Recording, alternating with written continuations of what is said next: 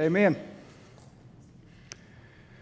Most of you know the drill. If you are a note taker, scan that QR code or go to fbcdan.com/notes and you can take notes off of my notes and email them to yourself when you are done.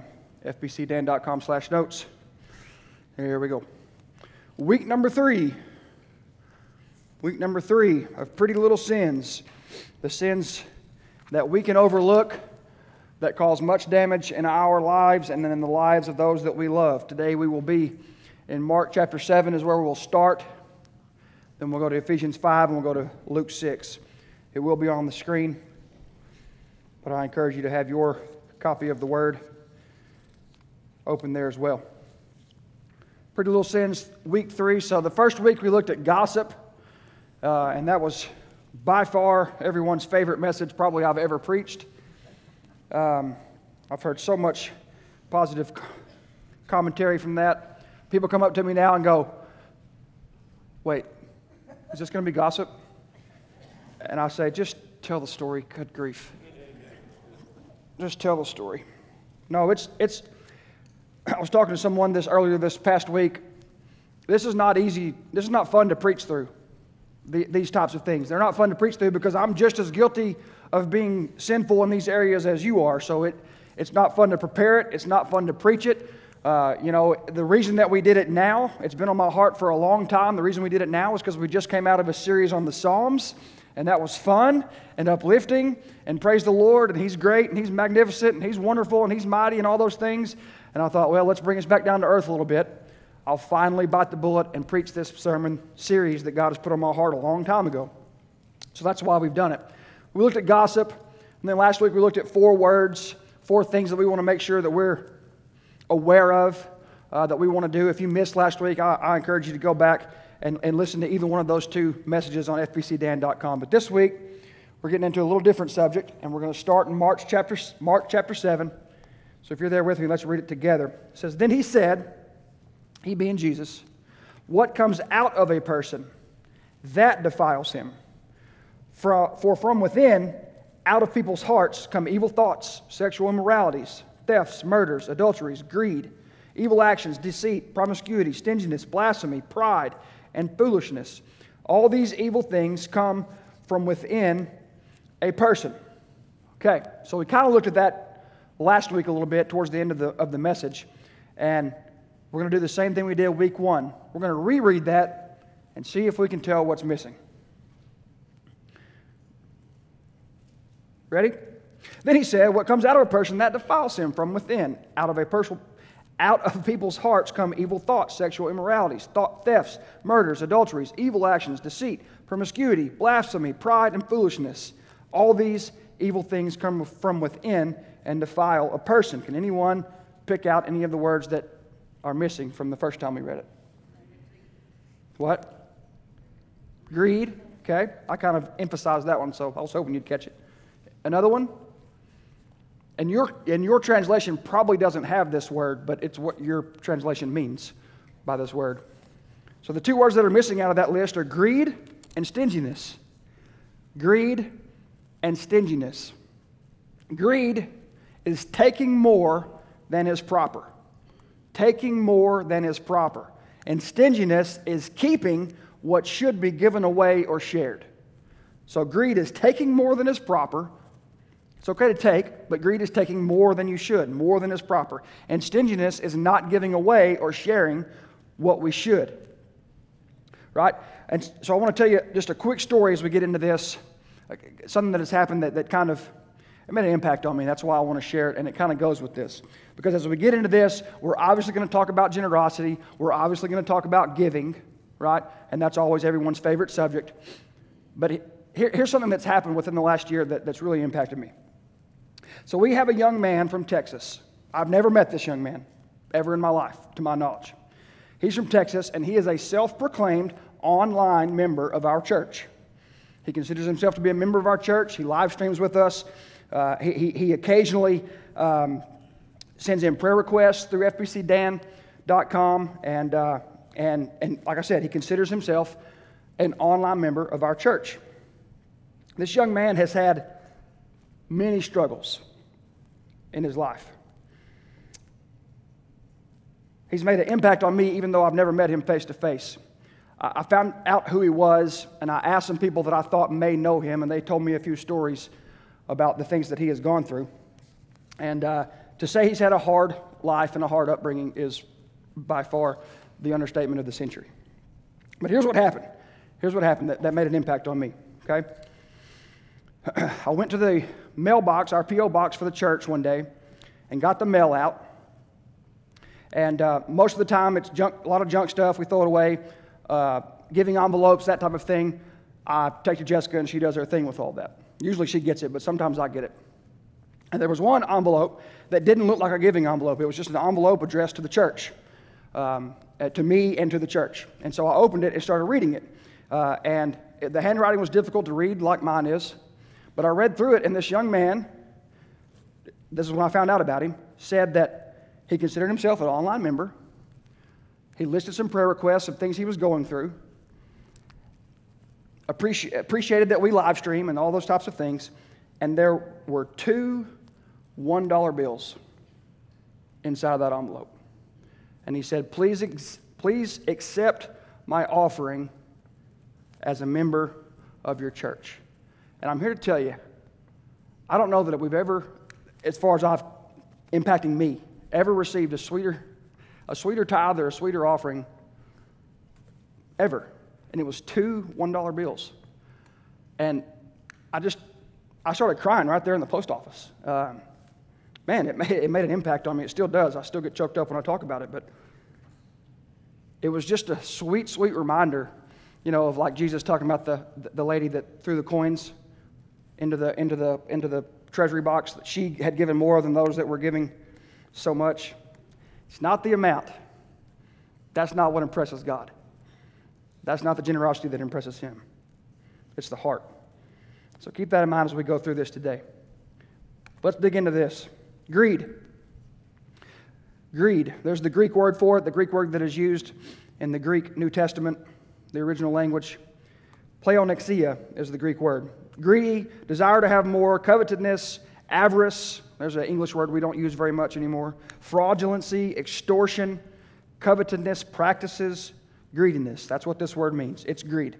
I try sometimes to explain things through pictures, so I thought this picture was fairly applicable. This is what greed might look like in a picture. An excessive desire to acquire or possess more than what one needs or deserves, especially with respect to material wealth.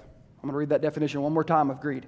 An excessive desire to acquire or possess more than what one needs or deserves, especially with respect to material wealth. That's what the word pleonexia or greed in English, same thing, means.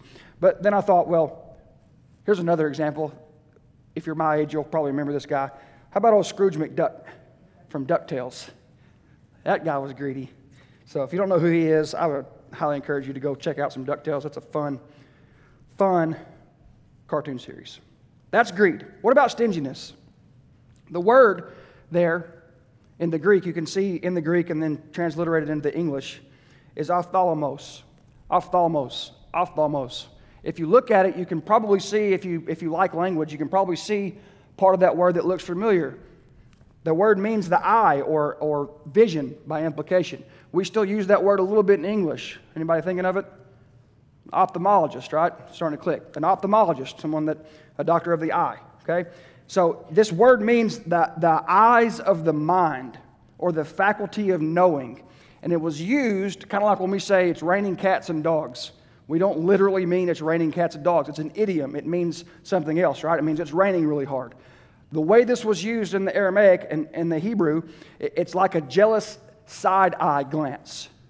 So the word is literally the eye, but when it was used in this context, it's like when you're holding on to something and you give that side eye. If you don't know what side eye is, just spend time around a 6-year-old and you'll see it pretty soon. That jealous side eye glance. So the idiom means to be stingy. So yours may say an evil eye, may be what yours says, and that's the literal translation. But the idiom itself means to be stingy. That's what it was saying here. So how about some illustrations of that? Right? Stingy, not generous or liberal, sparing or scant in using giving or spending, to be stingy. Or I know Todd will like this one. He likes Mr. Bean. That's a pretty good one. Here's a good example of stingy. Or this one is the one I thought of. And if you're my age, you'll get this. But Joey doesn't share food.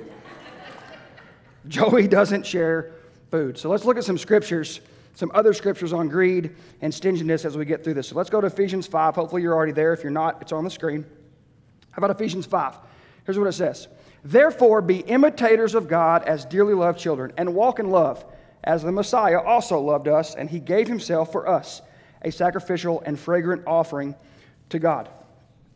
But sexual immorality and any impurity or greed should not even be heard of among you, as is proper for saints. Coarse and foolish talking or crude joking are not suitable, but rather giving thanks. For we know and recognize this: every sexually immoral or impure or greedy person who is an idolater does not have an inheritance in the kingdom of the Messiah and of God. Let no one deceive you, chapter 6 now, with empty arguments, for God's wrath is coming on the disobedient because of these things. Therefore, do not become their partners. So 3 things we're going to look at about greediness in this little passage of Scripture right here. 3 things. First, greed should not even be heard of among you. Greed should not even be heard of among you. Now, I'm not discounting the other things that are listed there, okay? And we should definitely individually look at them and take them to heart as followers of Jesus, but that's not what we're looking at today. So those things go with greed, but greed should not even be heard of among you. We're zooming in on that today. So,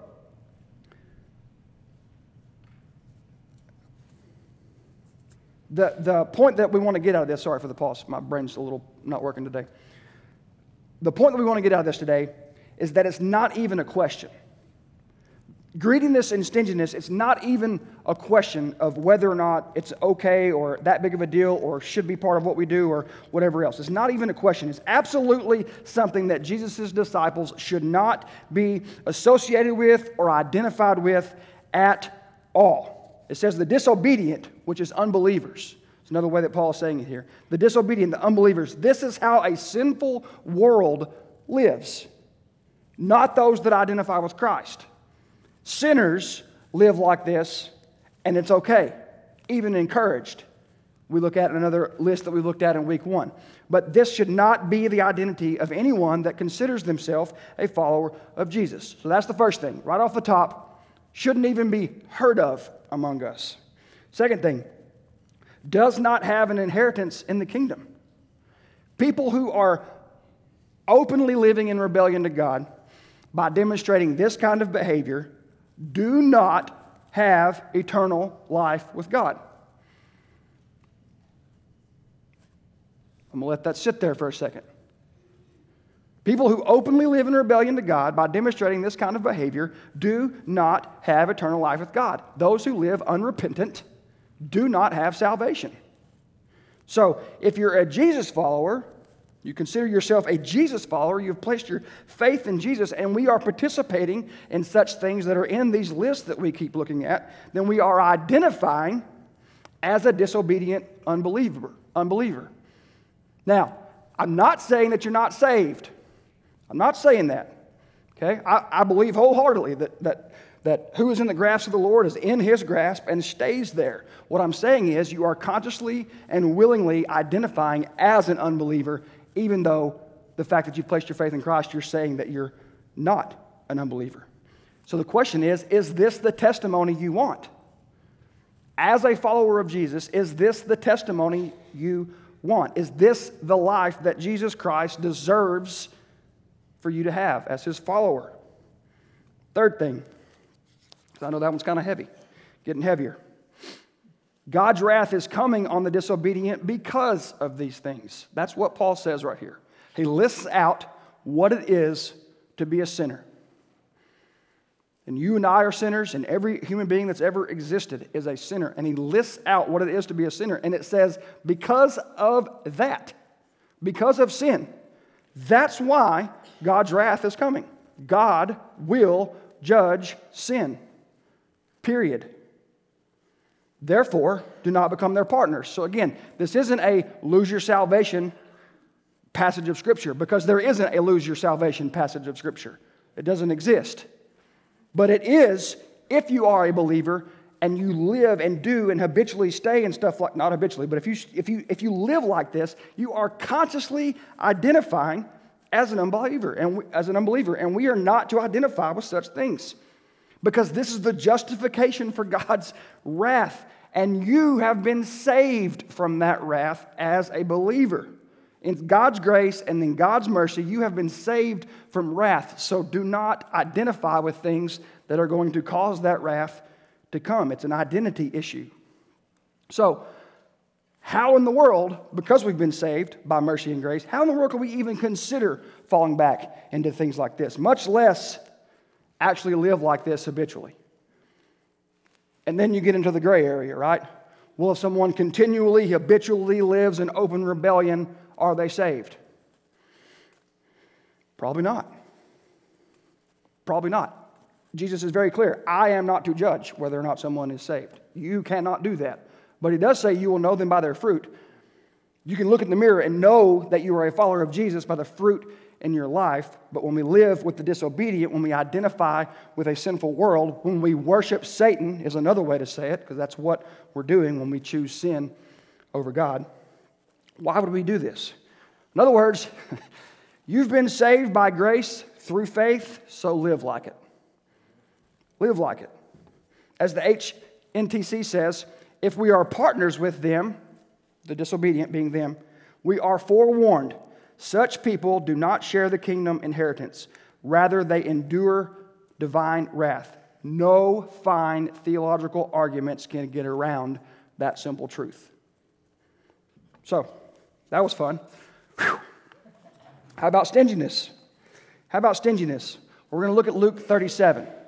Luke 6:37, excuse me. We're going to look at Luke 6:37. So this is the part in Luke where Jesus has just shared the Beatitudes. Now, normally we look at the Beatitudes in Matthew chapter 5, but it's also shared and worded a little bit differently in Luke. Most scholars think that this was a message that Jesus preached over and over and over and over and over. It was like the foundation of all his teachings. And so he's just shared the Beatitudes, right? And the woes. He shares the woes, in Luke. What are the woes? Like, woe to you who are rich, for you have received your comfort. Whew. Woe to you who are now full, for you will be hungry. This is the opposite of those that are blessed. Blessed is what it is in the Beatitudes.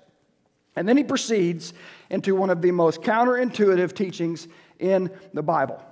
It is so opposed to what it is to be naturally human, what Jesus says in these next few verses. It's truly God-like. He says this in verse 27, "But I say to you who listen, love your enemies. Do what is good to those who hate you. Bless those who curse you. Pray for those who mistreat you. If anyone hits you on the cheek or offends you," same thing, "offer the other also. Don't be easily offended. And if anyone takes away your coat, don't hold back your shirt either. Give to everyone who asks you, and from the one who takes your things, don't ask for them back. Just as you want others to do for you, do the same for them. If you love those who love you, what credit is that to you?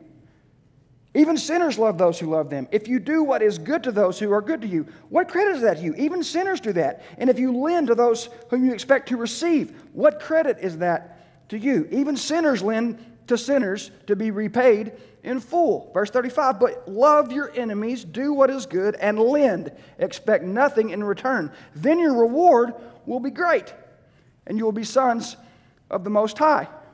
This is what is said right before where we're picking it up for our point in 6:37. Jesus has just shared the standard of love and the standard of mercy and the standard of generosity. And then he drives it home with this verse in 6:37. Luke chapter 6, verse 37. My pages are stuck together. Having difficulty today. "Do not judge, and you will not be judged. Do not condemn, and you will not be condemned. Forgive, and you will be forgiven. Give, and it will be given to you. A good measure, pressed down, shaken together, and running over, will be poured into your lap. For with the measure you use, it will be measured back to you. And we know this principle. We know this principle. You know this principle is that you will reap what you sow. You will reap what you sow. We know that this principle is true. You put out, what you put out is what you get back. What you put out is what you get back. We see it all over the place. The laws of biology, the laws of physics, the laws of God. It's all there. This principle is there all the time. Laws of biology. A lion mates with a lioness. It will produce another lion. Right? Wheat seed sown is wheat plants grown. What you put out is what you get back. Laws of biology, laws of agriculture, the laws of physics. For every action, there's an equal and opposite reaction. The laws of God. Give, and it will be given to you. Give, and it will be given to you. But here, in this verse, is where it changes from natural to supernatural. Natural to supernatural. From human to divine. Right? It says, given back to you a good measure, pressed down, shaken, and running over. Going to be given back to you more than you could possibly understand. Why? Why is that true with God? Because God gives according to His character and not according to your worth. And we should be thankful for that. God gives according to His character. The way that He gives is a reflection of who He is, not a reflection of who you are. Thank God for that. And He wants His followers to do the same. He wants those who identify as His followers, who identify that He is their Savior, He is their Lord, He is their King. He wants them to do and live and be the same way. He wants us to treat other humans the same way. He wants us to be supernatural, not natural. Natural is easy. Our generosity or our stinginess and greed says more about our character than it does about someone else. How generous we are says more about us individually than it does about whoever it is that you're being greedy towards or stingy towards. In other words, and I know this will be touchy, so whatever, it is what it is. It's like this.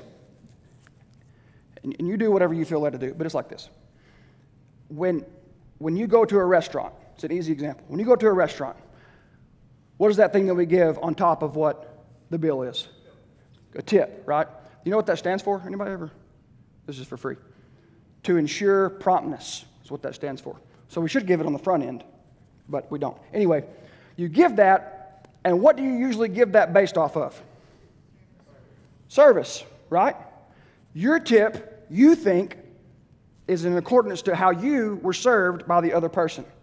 But really, it says more about you than it does them. Now, you might adjust it because of the service was bad. But if you're a habitually bad tipper, you're probably just not very generous. And you find excuses of why the service isn't very good to justify it. I knew that would get quiet. I was waiting for something to get thrown, right?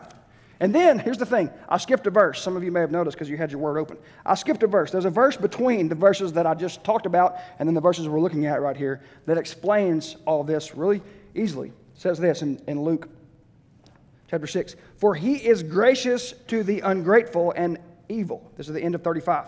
Be merciful just as your Father is also is merciful. For He is gracious to the ungrateful and evil. This is who God is. God is generous. Unnaturally generous. He's generous to you, a follower of Jesus, who you consider yourself to be a pretty good person probably, and He's generous to those who aren't. They're ungrateful. They're not thankful. They're evil. Because if He's just generous to those that are generous to Him, then He's not generous. That's the entire point. Generous is generous to every and all, regardless of what comes back to them. Be merciful just as your Father is also merciful. Let me say it another way. There's two adjectives that should never, ever, ever be placed in front of the noun Christian. Two adjectives. It should never be heard. It should be unheard of. Greedy Christian and stingy Christian. Shouldn't exist. That language should not exist. That can't be a way that someone who follows Jesus is described. It can't. We can't be that. We must be disassociated from that and be associated with generosity. How do I know that? How do I know that specifically about language? Well, let's just flip it around. Put those two adjectives in front of the word Jesus. Put those two adjectives in front of the word Jesus. Greedy Jesus. Stingy Jesus. You better not say that. Not in front of me. We're gonna have a talk. I might get aggravated. I might act like someone who's disobedient if you say that about Jesus. You would never say that about Jesus. Even the world wouldn't say that about Jesus. Then the same thing can't be said for his followers. See, here's the thing. Jesus only wants what he is worth. When we talked about the definition earlier. He only wants what he is worth. And he gives more than is necessary or expected. He only wants what he's worth. He's not greedy. And he gives more than is necessary or expected. Always. He's worth our undivided, truthful, heartfelt worship. And he gives forgiveness of sins and eternal life.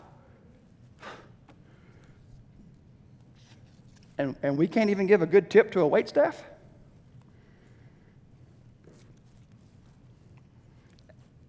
And a Christian can't give a good wage to their workers?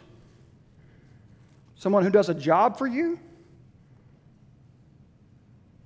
Somebody ought to say, he's a follower of Jesus. If you go work hard for him, I promise you, you will get the best wage you've ever gotten.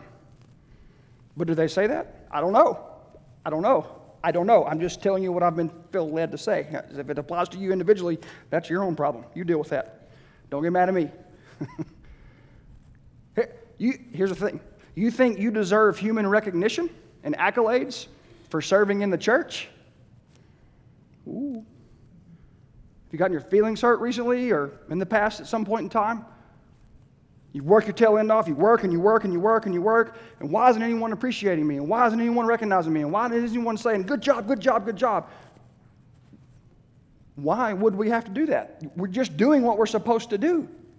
Being generous is just what we're supposed to do. Now, I understand. I'm a words of affirmation person, right? 5 love languages. Words of affirmation is high for me. Like I used to tell Kayla, just hug me and tell me I'm awesome. And I'll do anything you want, like anything. I will run through a brick wall. Just hug me and tell me I'm awesome. That's all it takes. I know it sounds cheesy. I know it sounds corny, but it's the truth.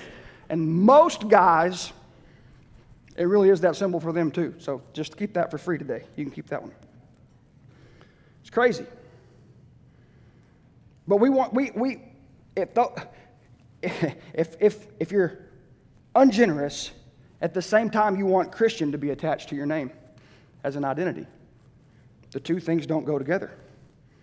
Here's what God says about a lack of giving. And understand, it's not just money. It's time, it's energy, it's talents, and it's money. That's what generosity is. Here's another passage of Scripture where the Lord talks about it. Proverbs 11. Give freely and become more wealthy. Be stingy and lose everything. The generous will prosper. Those who refresh others will themselves be refreshed. There it is again. What you give out is what you give back. It's reap what you sow. God made the world that way. Don't call it karma. It ain't karma. It's reaping and sowing. God made the world that way. Gives that example over and over in the natural world, and then tells us the same thing about everything else. Now here's something that Gary Vee says. Now, I'm not advocating Gary Vee. He has very vulgar language and all those types of things, but he makes some good points when it comes to business and marketing and those types of things. So I'm not condoning what he says, but what he says right here is right. Nobody on earth is taking your money and your happiness. Your perception that they are is taking your money and your happiness. That's a mouthful. There's plenty out there. There's plenty for all of us. There's no reason to hoard and there's no reason not to give away. There's plenty for all. Plus, God says He will take care of you when you're generous. Now, we either believe that or we don't. There's plenty out there. The idea that there's not enough out there and that someone's trying to take it from you is what's robbing you, not the scarcity of resources. Generous, that's the opposite. We don't want to be stingy. We don't want to be greedy. We do want to be generous. We want to be liberal in giving, open-handed, as opposed to closed-handed. Generous benefactor, copious, a lot. Characterized by a noble or kindly, there's that word again, spirit. So here's just some sayings, and we'll finish up. What's in your hand, think about this. What's in your hand is the harvest, okay? So you reap the harvest, right? You take in the stuff you've planted. And when it's in your hand, it is the harvest. If you keep it, that's what it stays as. But when you give it back, think about it in agriculture. When you give it back, it's no longer the harvest anymore, right? Now it's seed again. Now it's seed again. When you let it go, it's seed again. If you only hold on to what it is, that's all it is. It can't become more. It can't become more. It can't become something else, right? But then there's this truth. The seed is always smaller than the harvest. It makes sense if you know anything about agriculture. You plant it, you reap it, you take it in. For it to become more, you have to give it away again. You have to plant the seed again. And the seed is tiny, but what you get back is way more than what you put out. The seed is smaller than the harvest. We get back from what we put out. What we get back from what we put out is always more. Jesus says it this way, the mustard seed of faith can move mountains. Tiny, tiny little seed grows into this humongous tree, right? We must live with an open-handed mentality because whatever you won't give owns you. Whatever you won't give, whatever you keep a closed-fisted hand around, it owns you. It's what you worship. It's your king. The stabilizer for money is generosity. I didn't make all these things up. This is by another business guy. His name's Anthony O'Neill. He's the one that said this. The stabilizer for money is generosity. What am I saying? If you have money without a generous heart, it will eventually destroy you. Some way, somehow, it will destroy you. If you are a stingy, greedy person, that will destroy you. Whether in your relationships or your just mental, spiritual health, it will destroy you. You will be greedy and or stingy. Greed is taking more than is proper, and stinginess is keeping what should be given away or shared. So here's the thing. How about us? Because I know this has been a tough 2 5/8 sermon, 2 7/8 sermon. It's been tough. How about us as a church? How generous is our church? Well, the answer to that is always not as generous as we can be, because we can always be doing more. But just to give you an example, okay? What I'm saying is, everybody take a deep breath and let's celebrate just for a second what obedience has looked like so far this year to date this year. Currently, year to date, month end, August, what have we done? Here's the things we give to off the top, budget-wise. This is in our budget. It is set, and it happens automatically because Jessica does it. We give to the SBC Cooperative, okay? We give to the Arkansas River Valley Baptist Association. We give to the BCM, the collegiate ministry at Tech, and also those other things give to that, but we give to it specifically, the collegiate ministry. We partner with 2 churches financially for this year, Swerve Church in Bushwick, Brooklyn, and Centerville First Baptist. If you didn't know that, now you do. It's in the budget.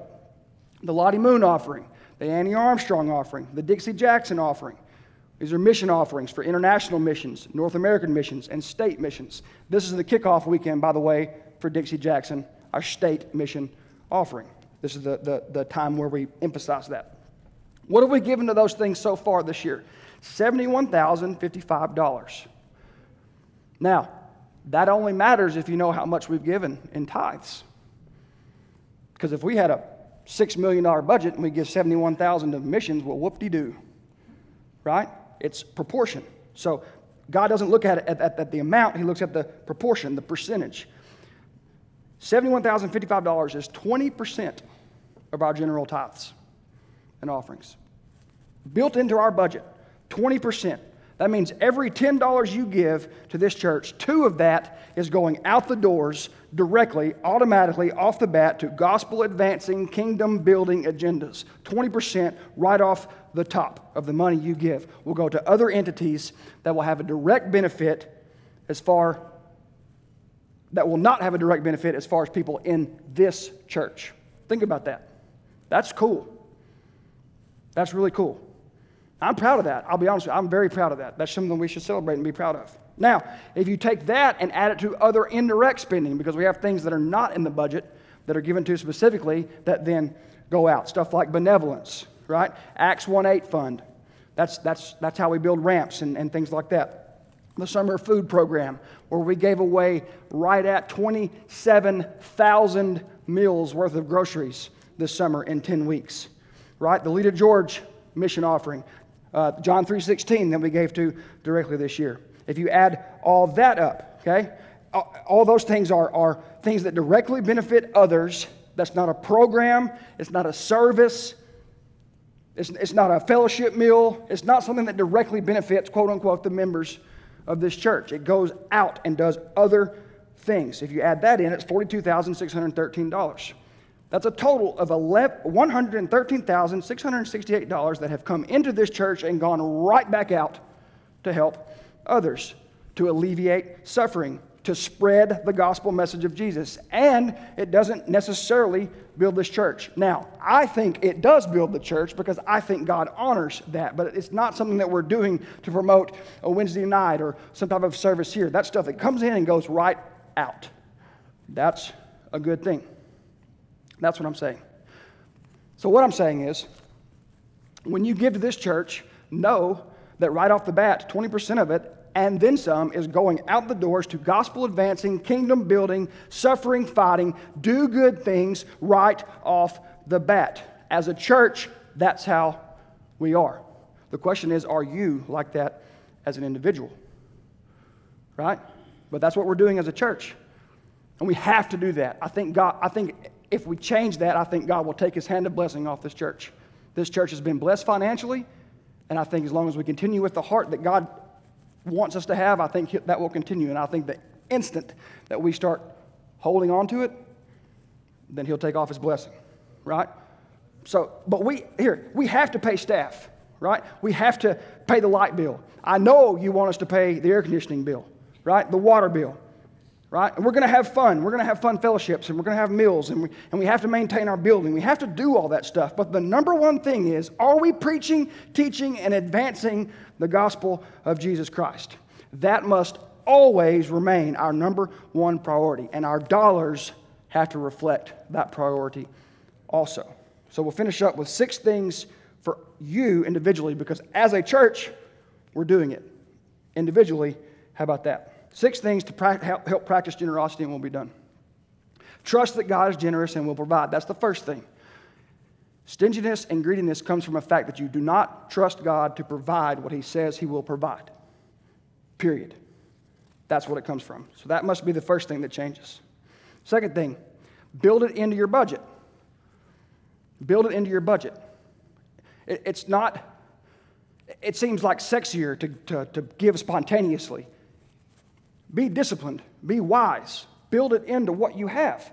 Right off the top, build it in. Give off the top. Here's one thing I learned from Dave Ramsey, and it was really cool.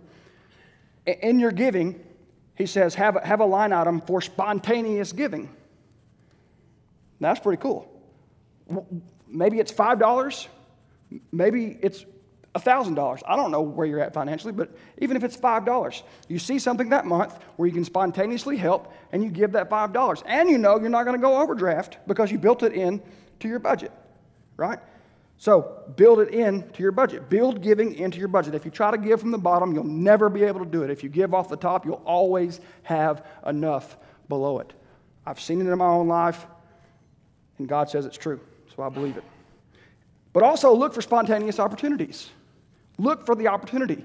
Look for the time you're in line to help someone else out. Look for the spontaneous opportunities to help someone that may be in need. Pray and seek a generous heart. Pray and seek a generous heart. Make a list of skills, talents, and passions, because it's not just about money. Make a list of skills, talents, and passions that you have that you can give out to someone either for free or for a very reduced price. Maybe you're not in a financial position where you can do it for free, but you can do it for a fair price. But if you are in a position where you can give out your talents, your skills, your abilities, your blessings that God has given you out to the world for free, then do it. That's generous, and that's God honoring. And then the last thing is look for areas to sacrifice financially for a time. Okay? Like, I don't know, cancel Netflix for a month. You say, I don't have any money to give. You don't understand how tight it is. Okay, cancel Netflix for a month. That's a pretty large luxury. Most of the world doesn't have that. Just for a month. Take that $20, give it to somebody. Just find areas to sacrifice for and use it for generosity. Because here's the bottom line, and we're done. Last thing, last slide, promise. This is the way Paul says it in 2 Corinthians. The point is this: whoever sows sparingly will also reap sparingly, and whoever sows bountifully will also reap bountifully. Each one must give as he has decided in his heart, not reluctantly or under compulsion or because the preacher preached about it, because God loves a cheerful giver. That's the bottom line. God loves it when we are generous because we are acting like him when we are generous.